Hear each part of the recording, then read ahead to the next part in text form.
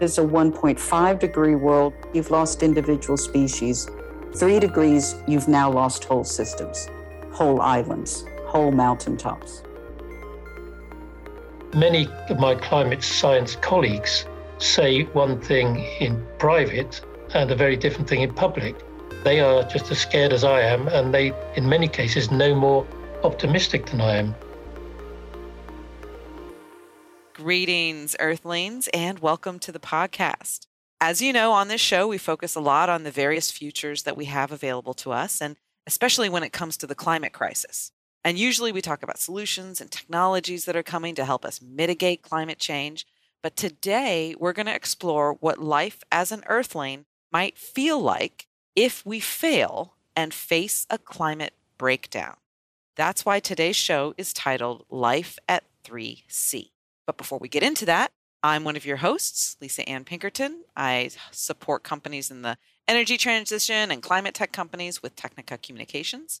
And I support all genders in this space with women in clean tech and sustainability. And I spend a lot of time on this podcast with Christian. And I'm your other co-host, Christian Roseland.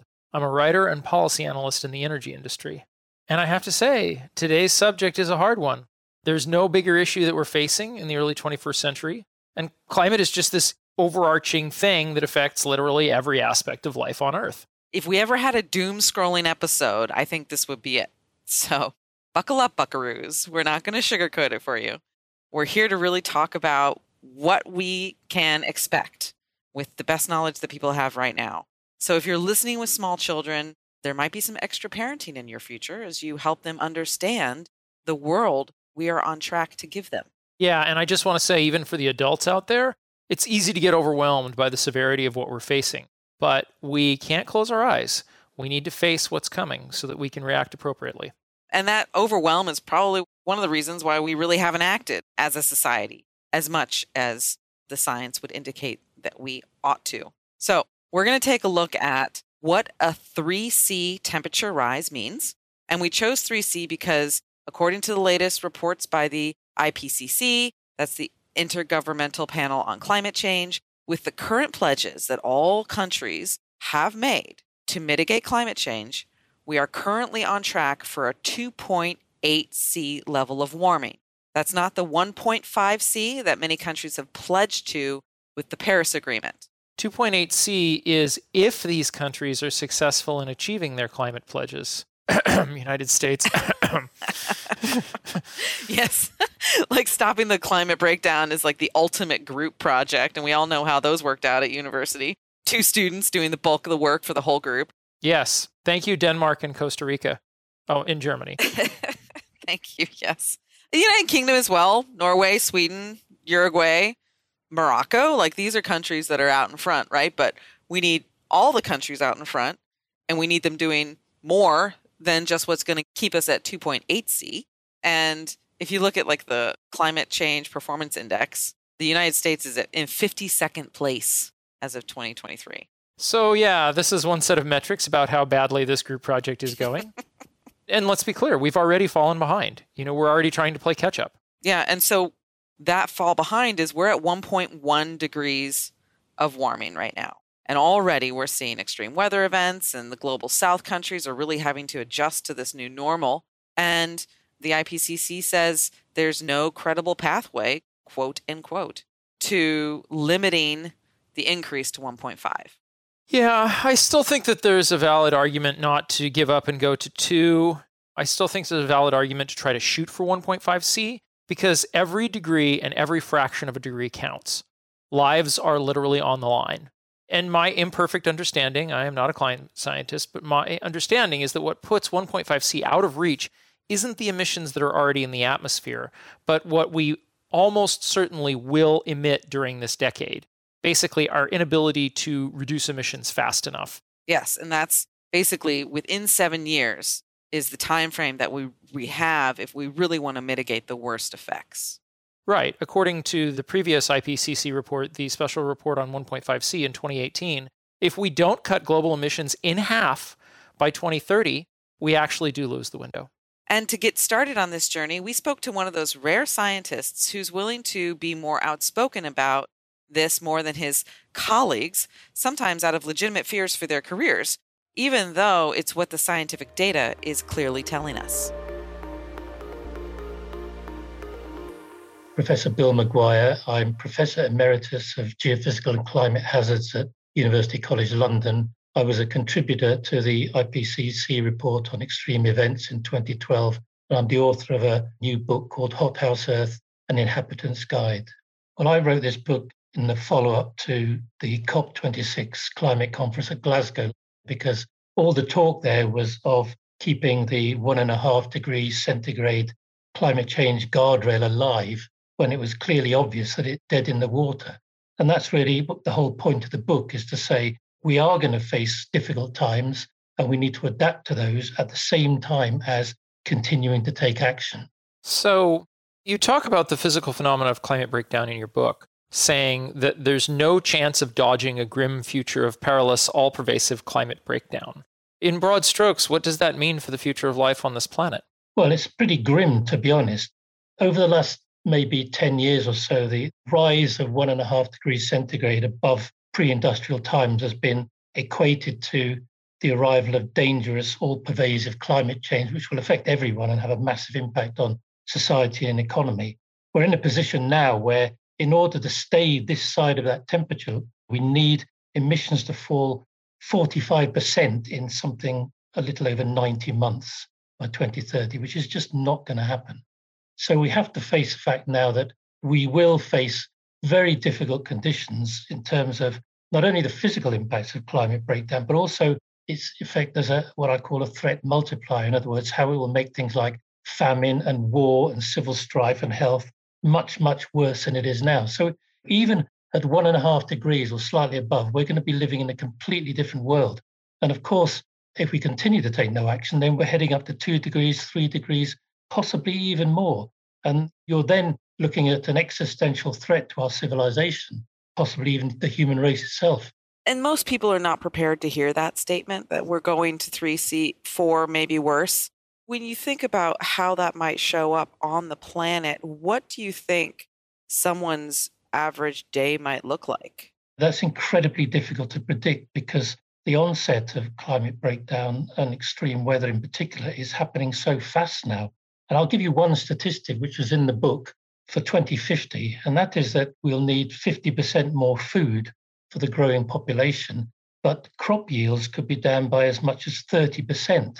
Now that on average translates into the amount of food we have available per person being cut in half. Now imagine the sort of world where that's the case. It would be a world of societal and economic breakdown and complete chaos. That is 28 years into the future. So it's not necessarily the number of heat waves or floods or whatever, which we will get as well, but it's the general impact on society of a world where crops simply won't grow as they need to feed us all. I really appreciate that tangible detail of, okay, this means not enough to eat. And I think that that's something that makes your book really different from the others that I've read, and that it describes in concrete terms what it will be like to live on a warming planet. Let's go on a little bit more about some of the physical manifestations. You talk about heat waves, flooding, droughts, storms that we're increasingly facing. And when I read what you had to say about the heat waves, I mean, when you reach wet bulb temperatures above what the human body can handle, people are going to die. So when do you expect the first mass human casualty event? I mean, like hundreds of thousands of deaths, and not just the elderly, but across all age groups, to occur? And where is it most likely to happen? Yeah, well, I think humid heat waves are one of the scariest things that climate breakdown is going to bring. These are conditions above a combination of humidity and temperature that will see the human body not being able to sweat and therefore not lose heat.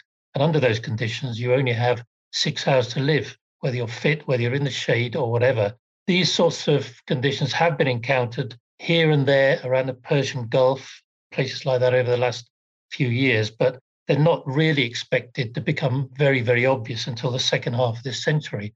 Although I would say that everything seems to be proceeding more rapidly than we've previously predicted. But one of the areas of huge concern is the North China Plain, where you have a huge area of agriculture. It's the breadbasket, if you like, of China.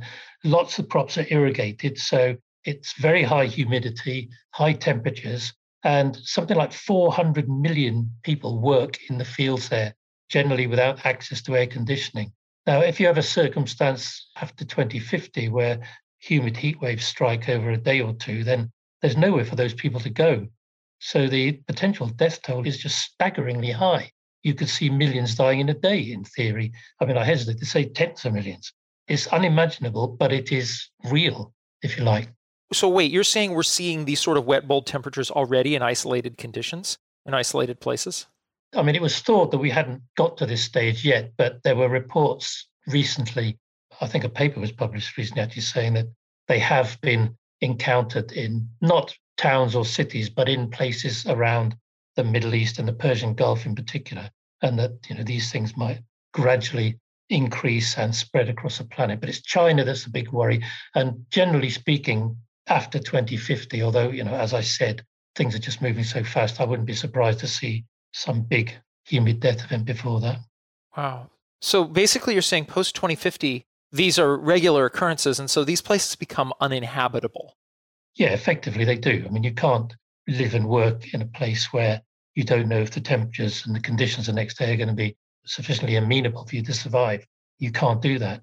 And there are going to be other issues in places like China and Southeast Asia after the middle of the century, because so much of the Himalayan ice will have gone, so many of the glaciers will have gone, that the river flow from all the big Asian rivers which drain the Himalayas will be slowing down. And of course, that provides irrigation that feeds 2 billion people. So, you have that on top of this issue of humid heat waves as well.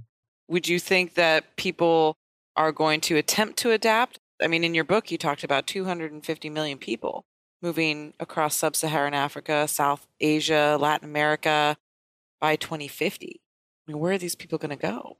Well, exactly. I mean, that's another part of how society is going to break down very quickly due to these threat multiplier effects. And you will have hundreds of millions of people on the move because they simply won't be able to grow crops where they live, or won't have access to water, or it's just too hot. I mean, these aren't my figures. Everything in the book is peer-reviewed, published material or observation. So these are predictions that have been made, and I wouldn't be surprised to see bigger figures and higher figures than that, in fact. My area of expertise started in volcanology, and my interest was in the links between things like volcanoes and earthquakes and climate. And in fact, a rapidly changing climate triggers earthquakes and volcanoes and tsunamis, which is something most people would be staggered by, but which is true. Greenland has a 3-kilometer thick ice cap on it, but the center of Greenland is pushed down below sea level by that ice. And already, as the Greenland ice sheet melts, we can see the North Atlantic starting to bounce back again, the crust of the North Atlantic. And if there are any faults under Greenland, those faults will have been unable to move for maybe 100,000 years or more. They'll have a huge amount of strain on them. If they do move, and when they move, they will produce big earthquakes. Those earthquakes can trigger submarine landslides. And I have German colleagues working in this area who say we can see what they call a seismic response below Greenland within decades. So this isn't something that's way off in the future. Yeah, I mean, it seems like a lot of the things that you talk about aren't actually way off in the future. I mean, I think about these heat waves, and you're basically talking about them being commonplace after 2050. But that doesn't mean that we won't see them in the next few decades. So to go to something else that I think is really important for people to understand, your book talks about some of the feedback loops that can make the climate crisis even more serious. And if we pick just one, can you explain how a warming planet releases more methane and the effect that will have on driving further warming? Yes, well, methane is a fantastically effective greenhouse gas. Over a 20-year period, it's 86 times more effective at warming the planet than carbon dioxide. The thing is, it doesn't hang around in the atmosphere as long. It disappears quite quickly. Now, as the planet warms, clearly the permafrost is starting to thaw and methane is starting to come out of the ground on land. And that's a huge concern because it would effectively bring forward global heating by about 30 years. So we'd be instantly transported to 2050. There's debate about this. Some people say, well, if we look back at other times the planet's heated up quickly, we don't see any sign of these big burps of methane. But, the absence of evidence isn't evidence of absence. So we're not certain about that.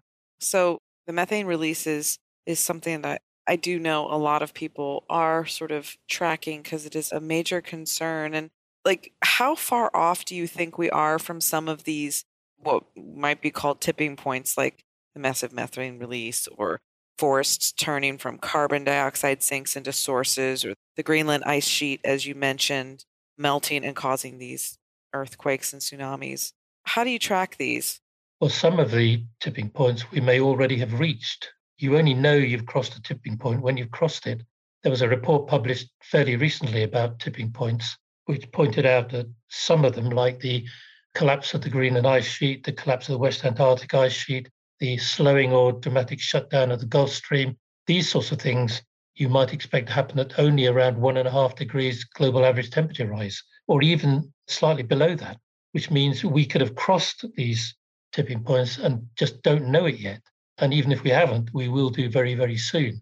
So we could already be committed to losing the Greenland ice sheet, because what a tipping point means is when it's been tipped, you can't tip it back again, whatever you do to reduce emissions or temperatures. So if we've crossed the tipping point for the Greenland ice sheet, it will carry on collapsing and melting whatever we do, and ultimately will give us a sea level rise of 7 meters. With the West Antarctic ice sheet, the same thing applies, only sea level rise would be another 5 meters on top of that. So some of these things are upon us now. Others, like soils becoming sources of carbon rather than sinks, you're looking maybe at a few more decades ahead, but not that far ahead. And it's scary to know that the Amazon rainforest now is a source of carbon rather than a sink, which is staggering, to be honest. I mean, a lot of that comes from the fact that much of it is being burnt and hacked down. But nevertheless, that we're at that stage already is very, very frightening. And in your book, you mentioned for every 1 degree C of global heating, there's this increased risk of conflict. And that could be social unrest or civil strife or all-out war. And I think you mentioned that number rises by 14% with every 1 degree of global heating. Yeah, I may mention that it's very unlikely that you can pinpoint the increase that precisely, but it shows the trend. In terms of conflict, we can already see where those areas are going to be. I mean, there's huge interest from the Arctic nations, United States, Canada, Russia, etc., in terms of trade routes across the North Pole as the sea ice melts, metal deposits, oil and gas, etc. And that's going to become an area of conflict as time goes on. There'll be wars fought over water, there's no doubt about it, and potential hotspots would be East Africa, Middle East. And the area I really worry about, and I mentioned it earlier on, is Southeast Asia, because as the glaciers fail in the Himalayas, so the rivers that drain them, the Ganges, the Yangtze, the Yellow, and the rest of them will start to fail. And undoubtedly, countries in that part of the world will come into conflict and dispute over their water supplies. And of course, you're dealing with 3 big nations there, Pakistan, India, and China, who are all nuclear powers. So that doesn't really bode particularly well for the future. Right. Yeah. I mean, this leads into something that I've been contemplating, thinking about a lot. I'd love to hear your take on it. Obviously, your stance on climate crisis is dramatically stronger than many of your colleagues. And in fact, in your book, you suggested that the IPCC is underplaying the threat. And I'm trying to understand if this is a conscious decision by those in power because they want to limit civil unrest or something less sinister. With regard to the IPCC, everything that goes in their reports is scrutinized by national representatives, and that includes people from Saudi Arabia, from other Gulf states, from China, from the United States, from the UK. Many countries don't like what they read and they object to certain sentences, they object to this, that, and the other. So the IPCC reports end up as consensus reports, which are conservative.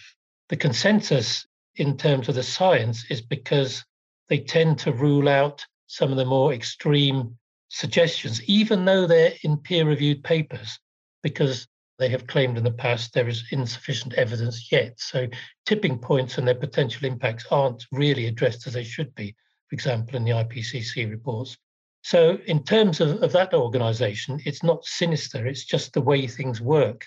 And most scientists know that those reports are underplayed. And I should say as well that many of my climate science colleagues say one thing in private and a very different thing in public.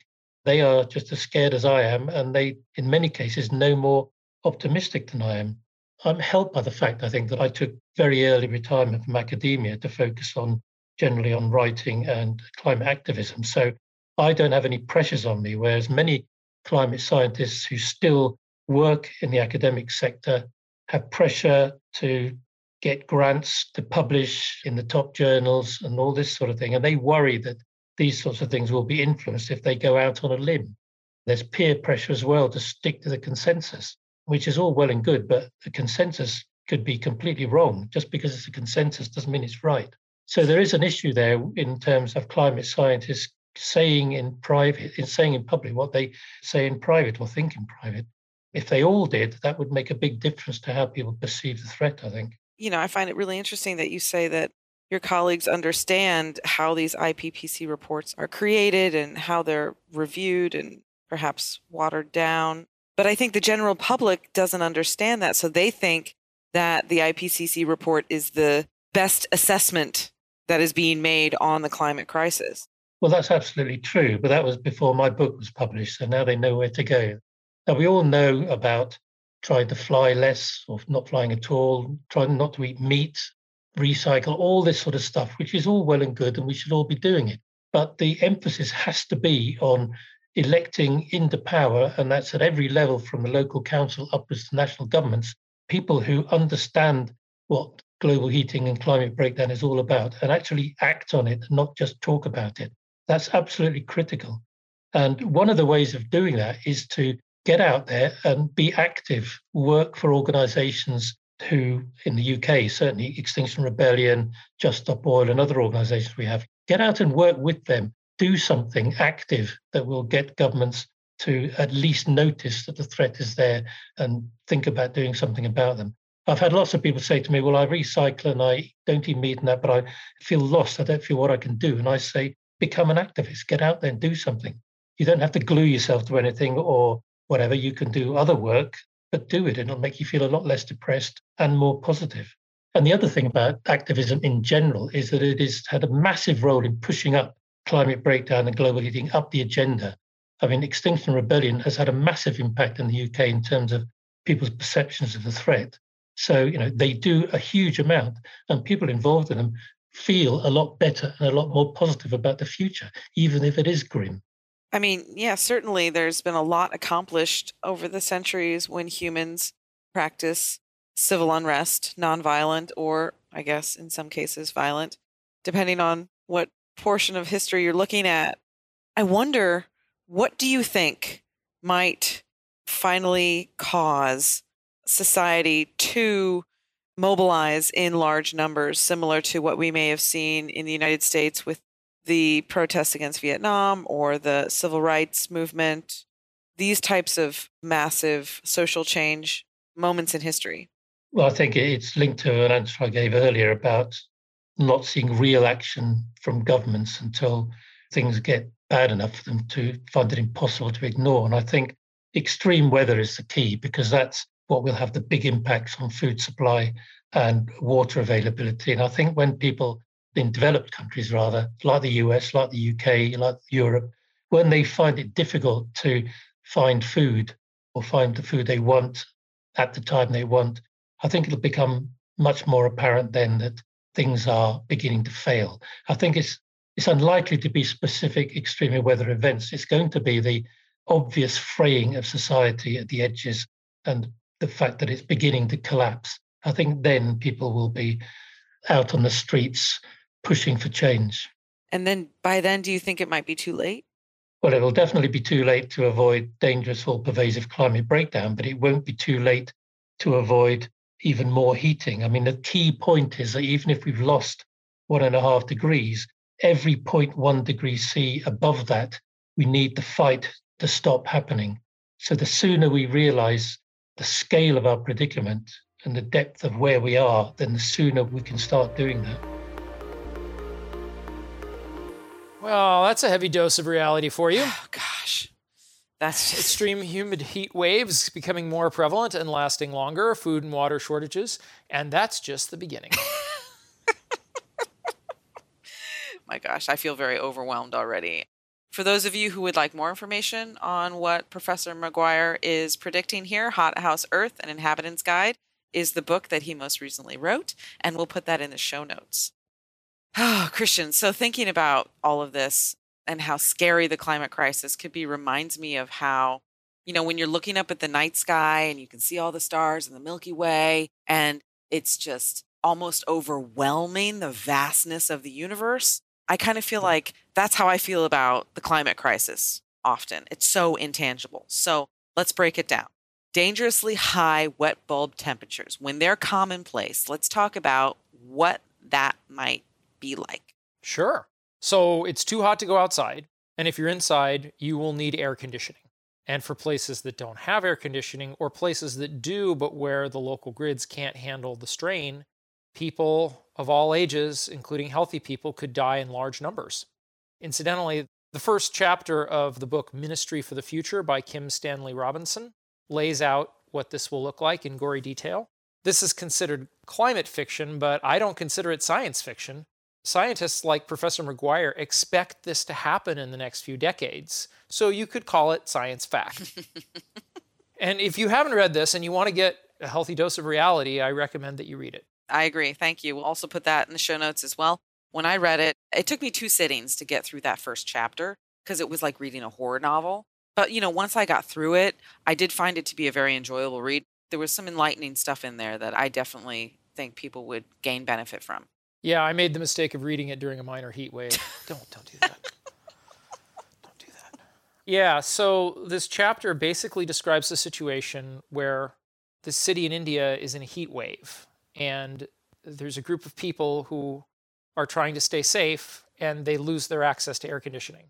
When heat waves like this become more commonplace, people are just going to move en masse, which means climate migrants, because if it's too hot to live where you are, anyone, who can and in their right mind is going to leave. Yep, absolutely. And for those people who are left, they're going to spend the majority of their time indoors during these massive heat waves. And it sounds like as time progresses, and if the climate crisis moves very quickly, then the heat waves might last longer and longer.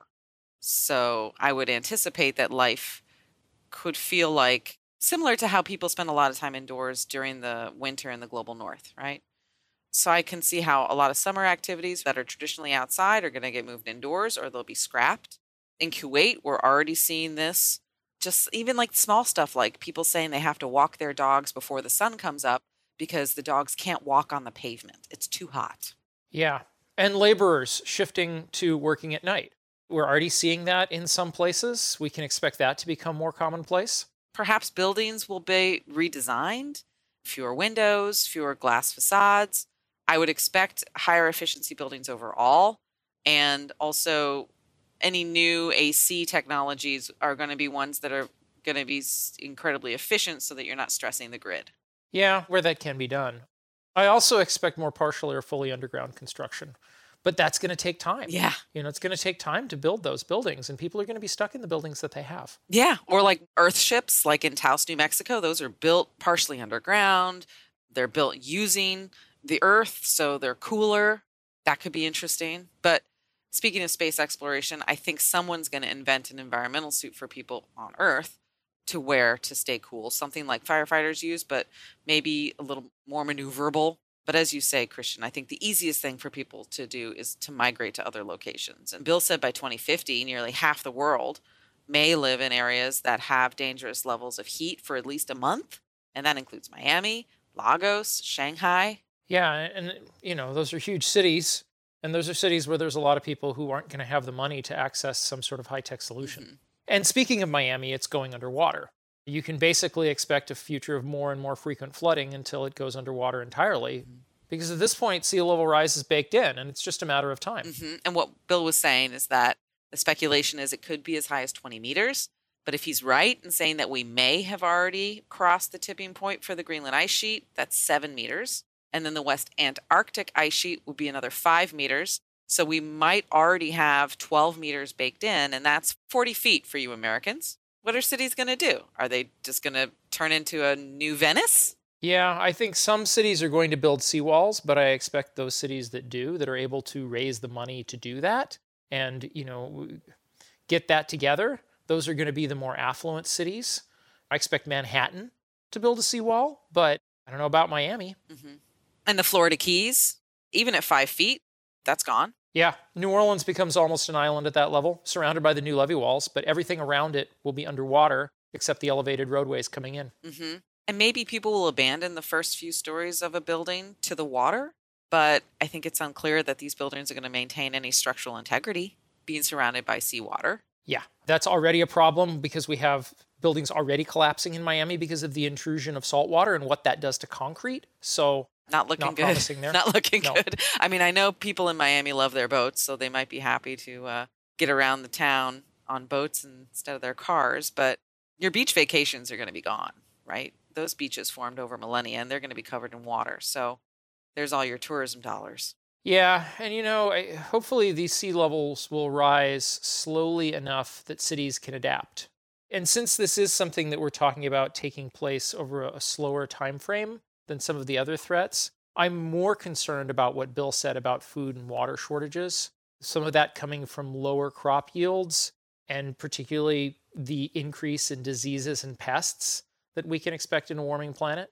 Because when the natural systems that we depend on begin to fail, that's when we face a climate breakdown. Mm-hmm. Absolutely. And it's a great segue into our next guest, Christian. Thank you for that. We spoke to someone who's got a better handle on how all this is going to play out related to ecosystem effects. And she's someone who's participated in several reports for the Intergovernmental Panel on Climate Change.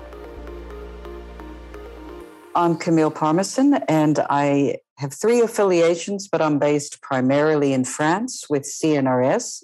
It's the National Center for Scientific Research. I'm a professor of climate change biology. The 1.5 degree target is really a target for not losing the most sensitive systems. And as you get beyond 2 degrees, up to 3 degrees and 4 degrees warming, we're starting to get to the point of the losses that are being expected will then become sufficient enough that whole ecosystems will start losing their integrity and start losing their ability to function. So we've talked a lot about what we're seeing right now, and it's already feeling very depressing. When we look at a 3C global rise in temperature, it's going to look very different. And from an ecological standpoint, what do you think some of the most obvious things people might experience? Can you paint a picture for us? Can you teleport us into this possible future? Well, with the 3C future, we're really seeing whole ecosystems fundamentally shifting to be new systems. But most things have barriers to shifting. Either they have natural barriers, there's a mountain range.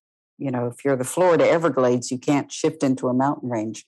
Even more important, there are human barriers. You've got cities, you have agricultural fields.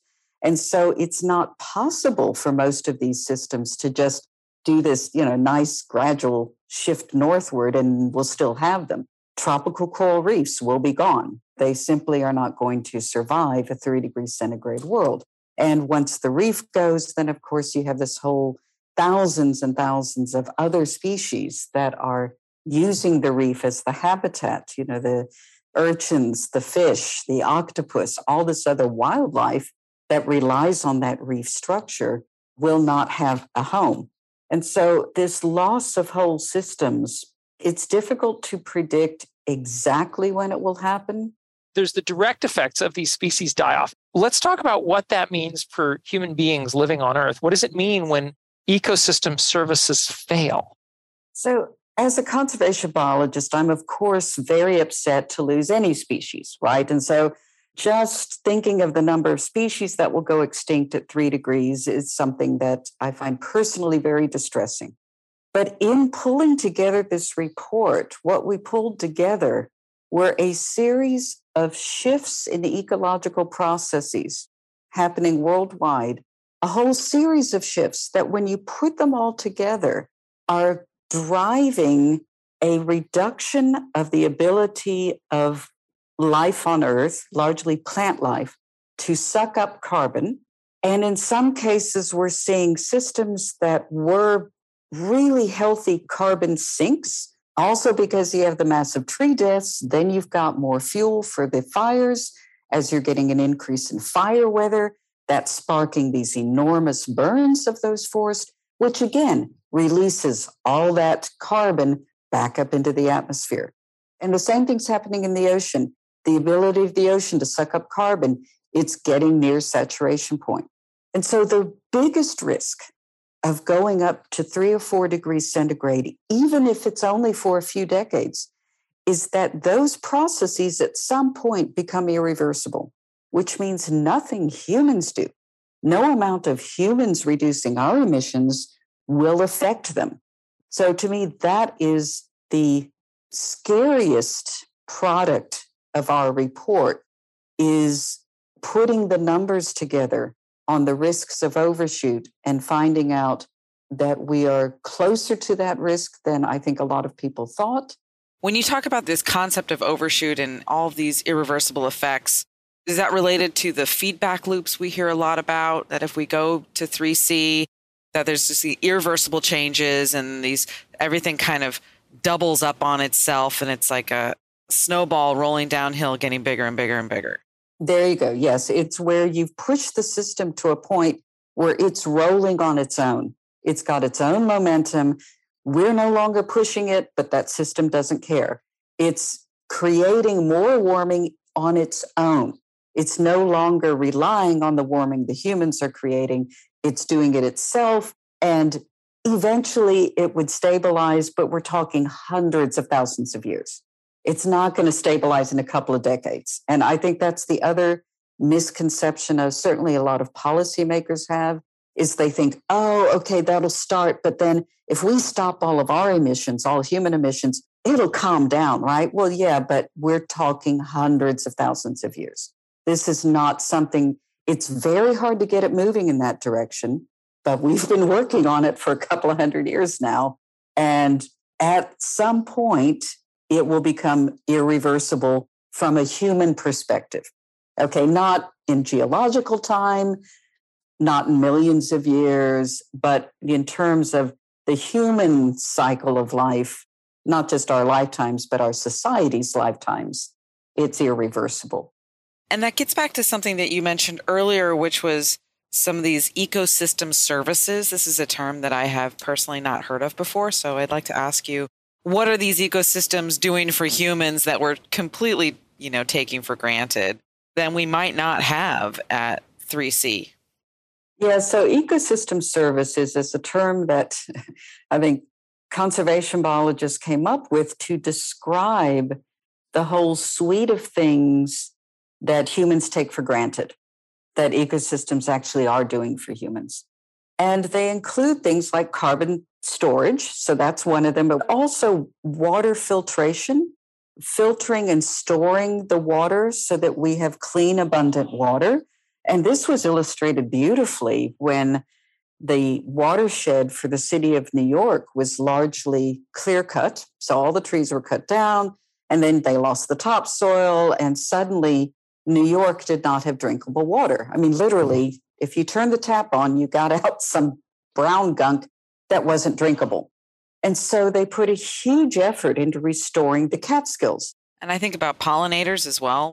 Like if we lose the pollinators, SOL. So 20% of our crops rely on native pollinators to be the most productive that they can be. And a lot of people assume you can just put out domestic honeybees. And you see this actually in Asia quite a lot. People put out domestic honeybees. But the science shows those are not as good at pollinating as are the wild bees and flies, et cetera, that pollinate those systems. So yes, you can do that, but you will have lower productivity than you have in systems that have adjacent natural areas with a good, healthy, diverse set of bees and flies to pollinate those plants. It goes on and on and on. I imagine that a lot of the research you do can be pretty depressing when you start to think about what the future will hold for climate change. How do you manage doing the work that you do and having the knowledge that you have and keeping yourself sane and healthy? I spend a lot of time in the healthiest places I can find. I mean, seriously, a lot of times I've just got to go somewhere that still looks good and that still has, the birds and the bees and the butterflies and the trees. Because one thing I worry about is humans are so adaptable. And it's why we dominate the earth now, right? But it's also potentially going to cause our own demise because we forget what healthy is. We just think of whatever we experienced when we were younger, or maybe even shorter time than that, just what we've experienced in the last few years suddenly becomes the new normal. And it's a process called shifting baseline. As the earth deteriorates, we keep shifting the baseline of what we consider a normal, healthy earth. And so I think it's really important for the youngest generation to see the healthiest systems we still have, so that then when they grow up and become the politicians, the head of corporations, whatever, they retain that memory of what Earth should look like and what the planet should be, and hopefully will advocate and take the action that current policymakers are perhaps not as willing to take. And by the way, kids get it. I do teach little kids. 5-year-olds get it. Oh, so one of the messages here is that losing biodiversity doesn't just affect other species. It affects us as humans. Mm-hmm. And people really take for granted how all these biosystems are interconnected. Yeah, this has actually been a pet peeve of mine for decades. We seem to think that we can tamper with ecosystems through things like genetic engineering of crops and not screw up everything else along the way. I mean, hello, monarch butterflies. Because we have such a great track record. Oh, man. Yeah. These ecosystems have evolved together over eons, and they thrive together. They need each other. And we're only at 1.1 C, and these extinction events are already mounting. Yeah, and actually in some ways they predate the climate crisis. There's a really great book on this subject. Another book plug, I got to do it. Elizabeth Colbert's Sixth Mass Extinction.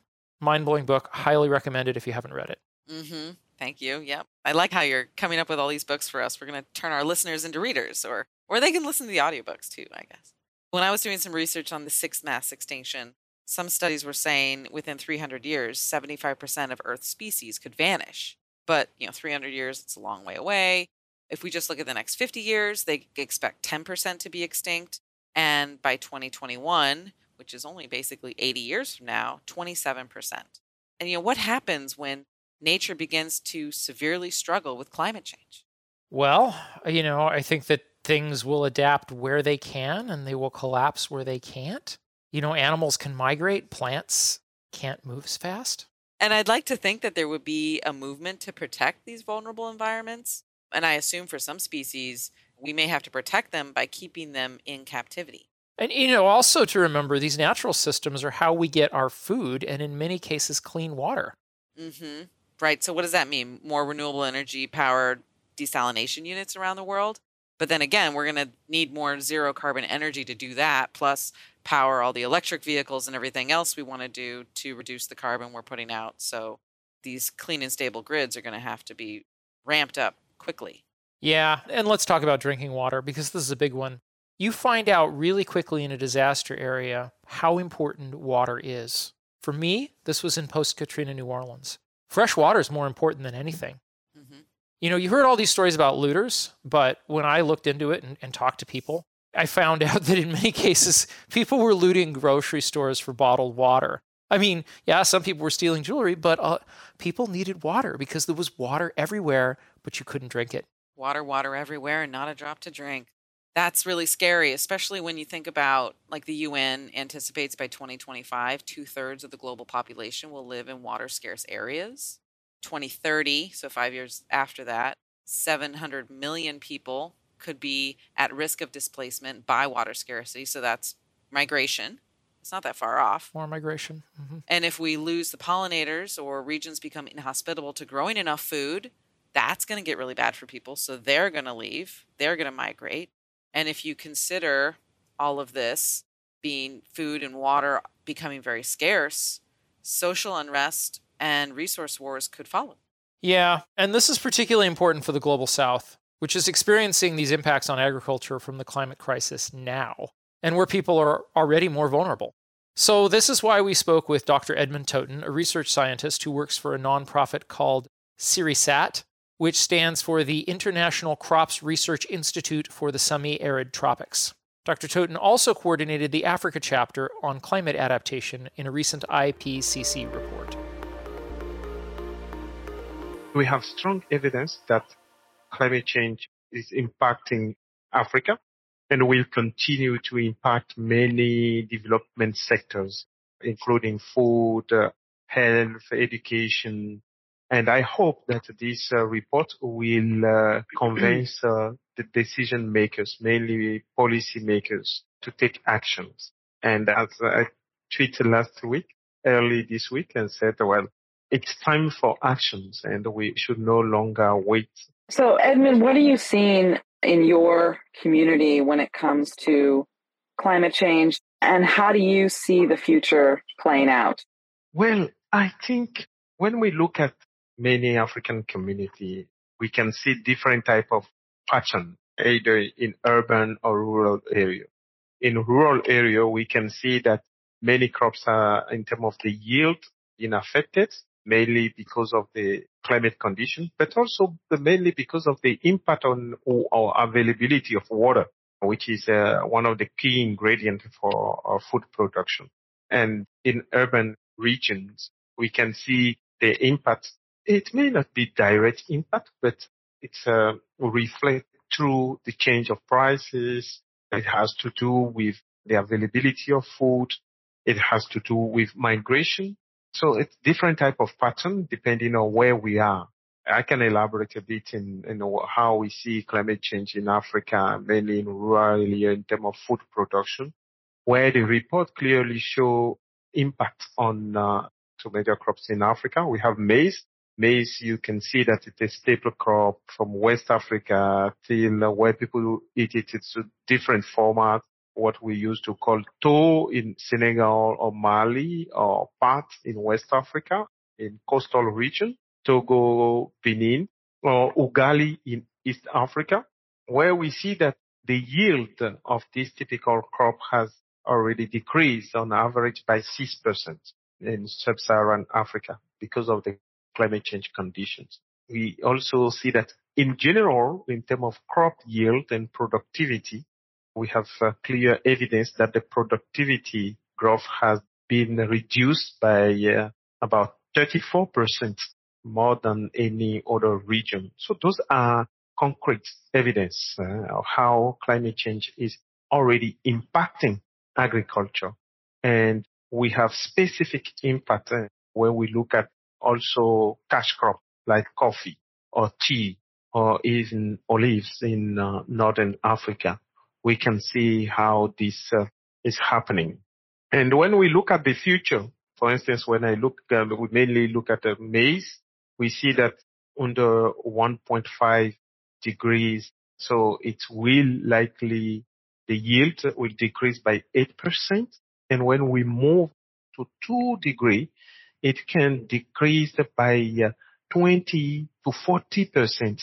When we say 20 to 40% for this type of crop, maize, which is one of the major staple crop, it has implication on livelihood. It has implication on health, because when people are not eating, then they can have different disease. But it has an implication on the capacity of people to send their children to school. So that's what we call kind of cascading impact, or how what is happening in the food sector is affecting many other priority sectors in Africa. Did I hear you right? And you said that when you move to 2 degrees global temperature rise, there would be a 20 to 40% decrease in maize production or yield?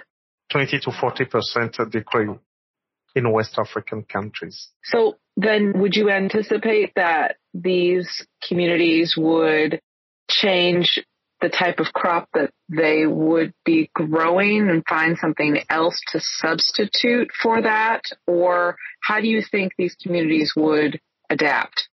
We cannot predict it for sure, but they can shift to other crops more resilient. We have, for instance, sorghum and millet, which yield could also change, but not sure, but they are more resilient than maize. They could also move into something else, try to find other activity outside of agriculture, which is quite complex. That's where, for instance, it comes on the migrations. And this is something that in the Africa chapter. So we see that in Africa, most of the migrations are internal, people moving from one places because of the soil quality has decreased, so they will move to another region where they still have more fertile land and where the rainfall is still enough to cover their need. There's another question here, which is clearly when we look at these, 2 degrees, 3 degrees C, we're talking about some very serious impacts. Clearly, while there are different strategies that can be taken for adaptation, that it gets harder. The challenge in Africa, we are combining climate challenges, but we are combining it with increased population in Africa. We are combining it with urbanizations, which put a lot of pressure on production resources, mainly land and water. So the challenge is how can we use small piece of land to produce enough food for our growing population? It has to do with how we use technologies.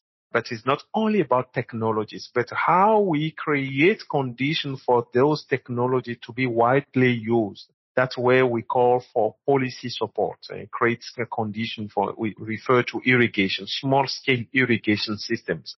But if we don't consider this carefully, it can also lead to maladaptations in terms of water depletion. So that's why we really stress on small scale irrigations.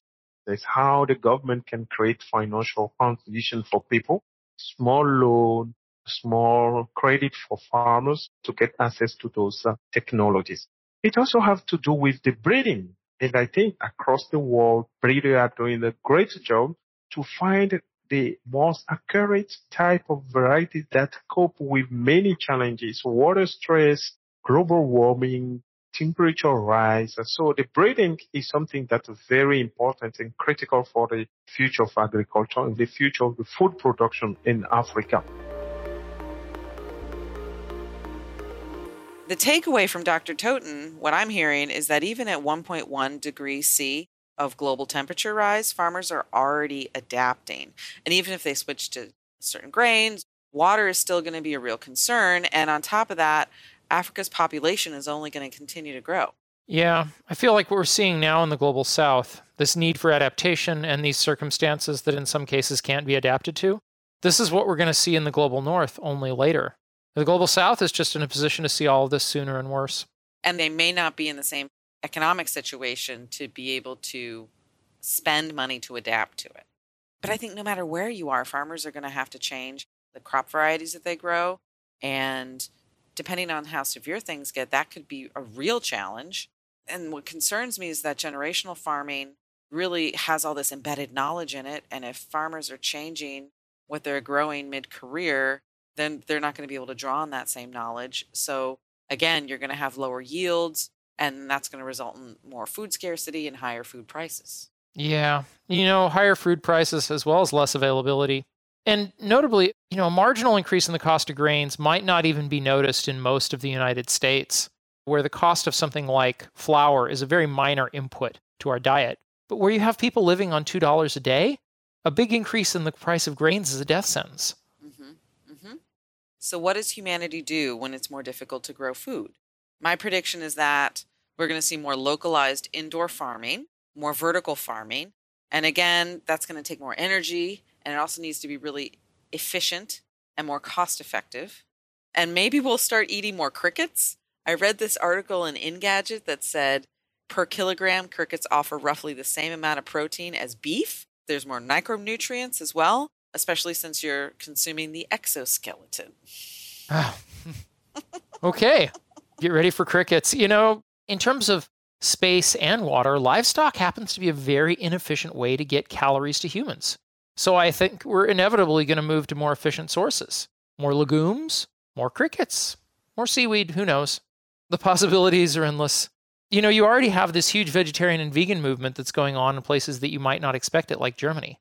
People are increasingly changing their diets because the emissions from cows are becoming socially unacceptable in many places. Mm-hmm.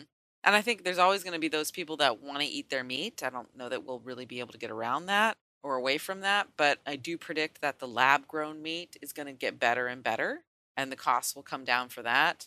So I can see that also becoming a strategy for this. Yeah, scarcity is going to drive change behavior. It's inevitable that adapting to a warmer world will not only be difficult, but it's also going to be costly. My prediction is that, at least in the US, who's willing to pay for what, whether it's mitigation strategies or adaptation strategies, all of that's going to fall on party lines. And we kind of need both as things get worse and worse. Yeah. So this is a natural transition to our final guest for this episode. He's an economist who has surveyed other economists about the costs of the climate crisis and looked at how all of this can play out. My name is Dr. Peter Howard. I'm an economics director at the Institute for Policy Integrity at New York University School of Law. A large portion of economists already believe that climate change is having a negative effect on the economy. And they also believe that that negative effect is going to increase over time to pretty substantial levels. For instance, they believe around a 3-degree increase, the mean and median, which are the measurements of central most likely estimates, are about 5% of GDP and negative, and 8.5% of GDP losses, which is something in the range of when we give them specific scenarios and timeframes. So if we use predicted GDP, that comes out to somewhere between negative 30 and negative $51 trillion in that year. Now, that doesn't account for all uncertainty, which we can get to in a bit, but these estimates are also highly uncertain, and there's a lot of risk. And so there's additional incentives to actually address climate change, not because of just those damages, but there are possibilities of really catastrophic outcomes, according to some economists, at those degrees. And so we should be particularly concerned about those worst case scenarios. Yeah, and so let's just be clear here. You said, I think, a 5 and an 8.5% contraction, but that is not an absolute contraction. That's relative to what GDP would otherwise be, right? And so given that GDP is increasing over time, it would mean that we would have less GDP than we would in the future. Now, we also have to be careful here because it's not like all goods are going to be equally impacted. There's something called relative prices, which the idea is here is this, which is that, okay, I get more iPods, but I lose most forests. Well, it's great that I got more iPods and I'm more better off. As forests become more scarce, we're going to value those remaining forests even more. And so we might get richer in terms of iPods, but less in terms of forests. So we should just be clear that there could be things that are substantially lost. And again, there are a variety of risks out there that are not captured by these central tendencies. So we cannot eliminate the possibility of really high damages beyond that could erode growth, right? And we also can't eliminate the possibility completely of tipping points, which could erode those growth, but there's other tipping points that could cause a rise in temperature can kick off feedback effects in the climate system, and those feedback effects could result in much higher warming. So when we talk about 3 degrees, what we're usually thinking about in those scenarios is a 3-degree increase in 2075, or approximately around then, from a doubling of CO2. And so one of the things we also find in our results is that if we speed up climate change, we actually get more damages. And so we would assume that people have less time to adapt. So you could actually end up in situations where, right, that with that much more rapid warming and much higher warming to get even higher damages. Now, you shouldn't necessarily take unlimited action because we have multiple risks to society, multiple objectives. So we wouldn't want to take all efforts to eliminate extremely small probability, but we're talking relatively high probabilities for horrible things and extremely high losses, right? And so we should be taking actions to actually reduce those irreversible loss probabilities. And also human beings, when we study them, are actually adverse to uncertainty. We find that people are what's called risk adverse. So people are actually willing to sacrifice income in the real world to avoid facing these uncertain losses, okay? Let's talk about the cost of action versus the cost of inaction. I feel like in the past, maybe solar and wind were expensive, batteries have been expensive, there's the cost of electric vehicles. There's been a lot made about the cost of some of the tools that we would use to mitigate emissions.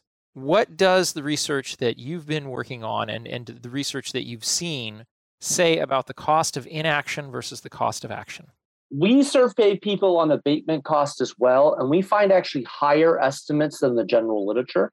The general opinion is that these benefits exceed costs. We should also note that there are co-benefits to reducing greenhouse gases, right? That a lot of greenhouse gas production, particularly coal and oil, but even natural gas, do produce other pollutants. And then there's another factor what we should also account for, which is that these impacts are unequal. So some regions, like this is looking at overall benefits and costs, but like there's also an issue of just fairness, which is separate from this, which is that one of the other findings we find is that the poorest individuals and countries are going to be impacted the most, and that actually economists believe that we're going to have a more unequal society. And that's actually generally consistent with other economic findings as well. Interestingly enough, usually the focus is on between country distribution. We find is that economists believe that it's not only between countries that that's going to happen, but within countries. So the richer individuals within countries are going to avoid more costs than the poorest individuals. Yeah, so let's talk about this for a second. Let's talk about methodology here, because these surveys that you've looked at, they've put a number in terms of GDP on climate change at a certain temperature. And you've pointed out, given the feedback loops, we don't know how much worse this is going to get. But even when you set those aside, given that there are all of these second and third order effects, how do economists even go about quantifying a change as big as 3C? How do you deal with the margin of error?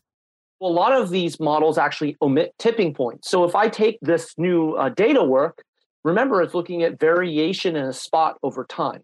Well, if an event hasn't happened, like a tipping point, there's a nonlinearity, that model can't pick up on that.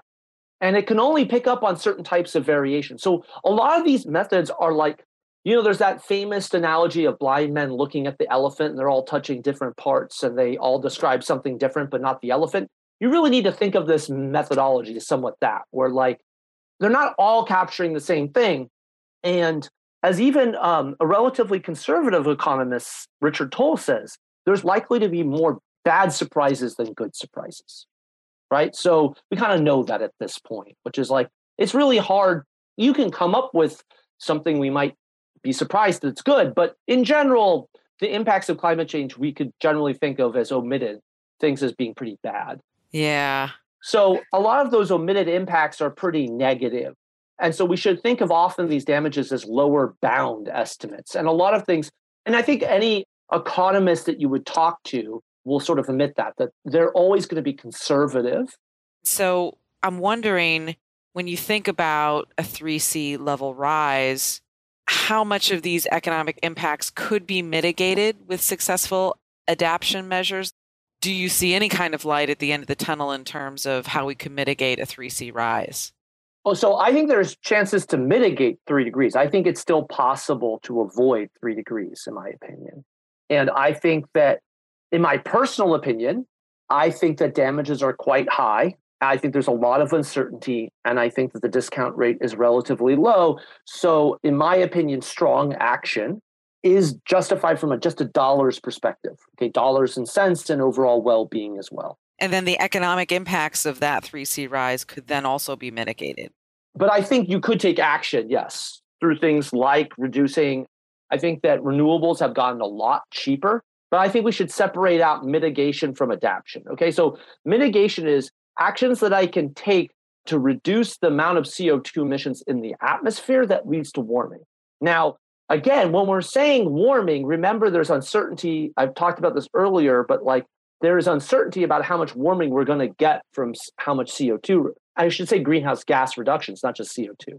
And so we should be careful that there is actually a risk problem here as well, which is like, if I reduce it, am I guaranteed to avoid 2 degrees? There's a probability. The more we reduce it, the higher the probability that we'll avoid those risks, right? So if we have the amount of emissions that we predict for 3 degrees, we cannot omit the possibility of it being much higher than 3 degrees. 3 degrees is a process and an estimate and is highly uncertain still. Right, right. We have to take action now under uncertainty. So again, that's a big point I want to make. There's reasons to take action to reduce risk. Okay. Mm-hmm.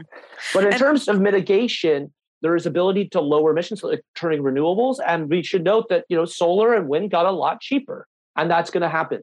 There's also, people were relatively bullish in this survey on the possibilities of negative emission technologies. Oh, interesting. What I will say is that there are many people that believe that negative emission technologies can help us, but that doesn't avoid, because of this uncertainty, the need to take action now. We can't just keep pumping out greenhouse gas emissions, right? Because there's a lot of risk, and those technologies are uncertain, and their ability, not only their availability, but their cost. Right. And so there's a lot of work understanding that those technologies as well and how available they're going to be. As also, there's uncertainty if governments will take significant enough action to incentivize those technologies. Those technologies aren't going to be adopted without government policies. People are not going to invest billions of dollars to trillions of dollars in these technologies if there is no financial incentive. So taking action is necessary to create the incentives to do that.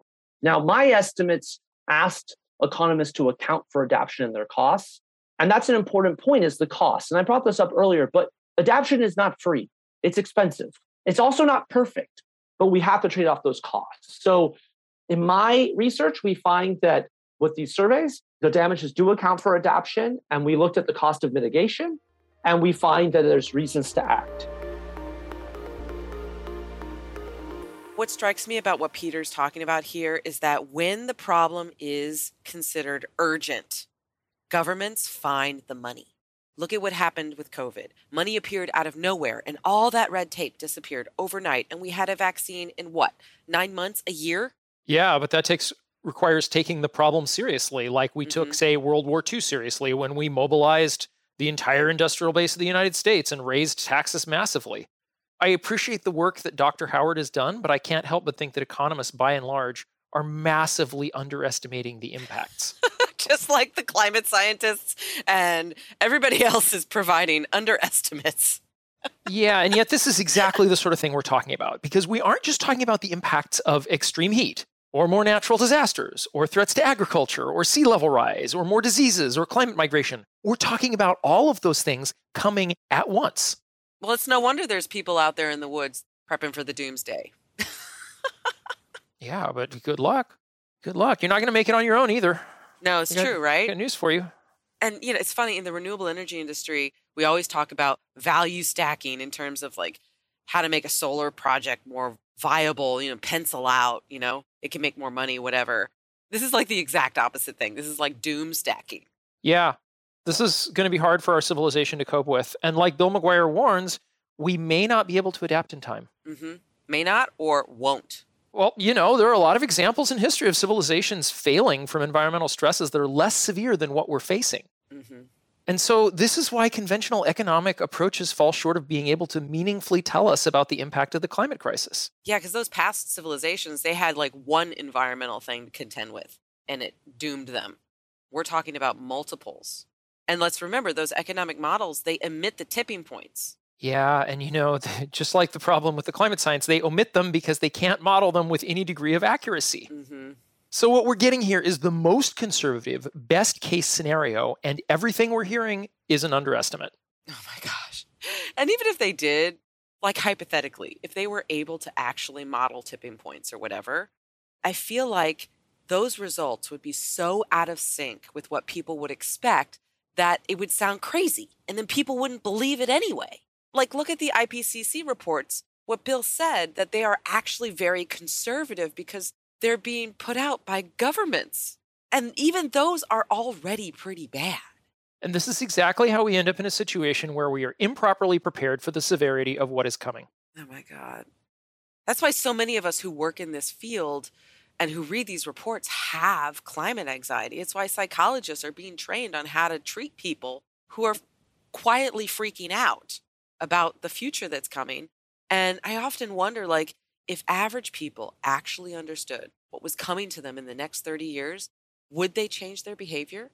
Would they even try to, live normal lives? I mean, look at what happened during COVID. That was only 2 years, and people completely rethought what they wanted from their life and what gave them meaning. And people changed their careers and all kinds of things simply because of 2 years.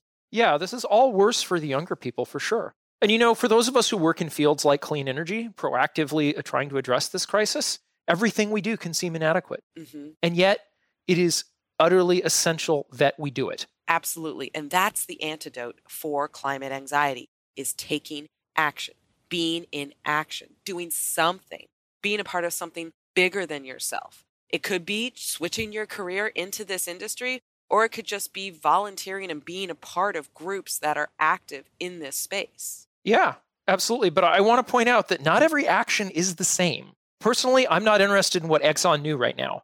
I'm not interested in whether some public official is a climate denier or not. I'm not even interested in blocking pipelines. I am only interested in building the solutions that allow our society to durably get off of fossil fuels. And to me, everything else feels like a distraction. I totally hear where you're coming from, and I can definitely see your point. My thought about that is coming from the public relations side of things, marketing. Like, I can see how support for some of these activities can bring awareness to average people and get them talking about an issue and wanting to take some type of action.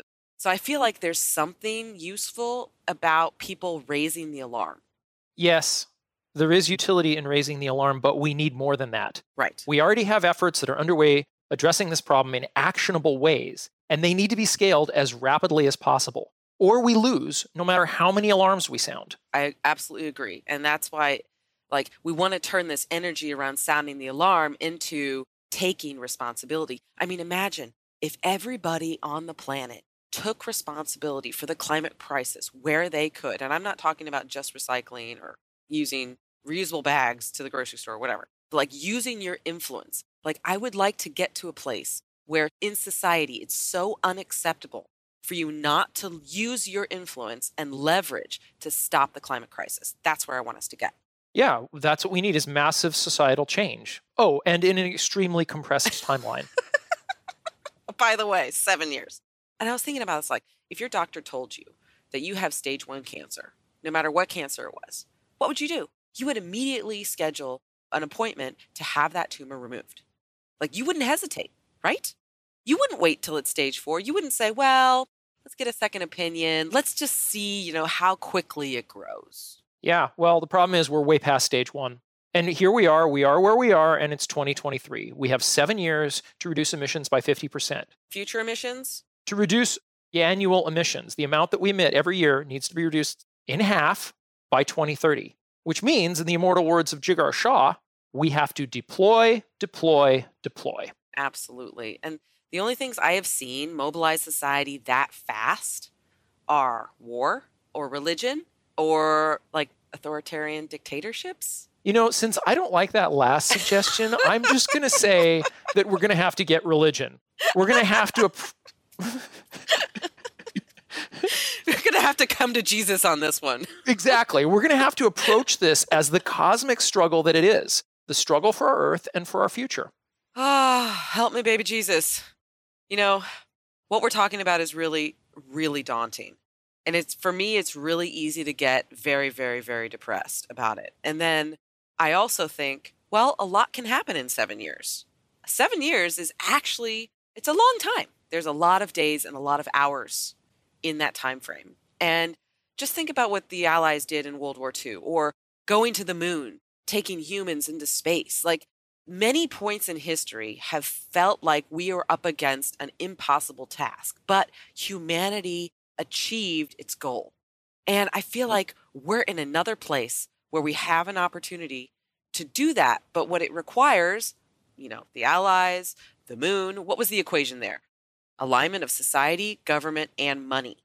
And everybody agreed that these tasks were worth doing and accomplishing, and we did them. And we can do it again. We're fully capable.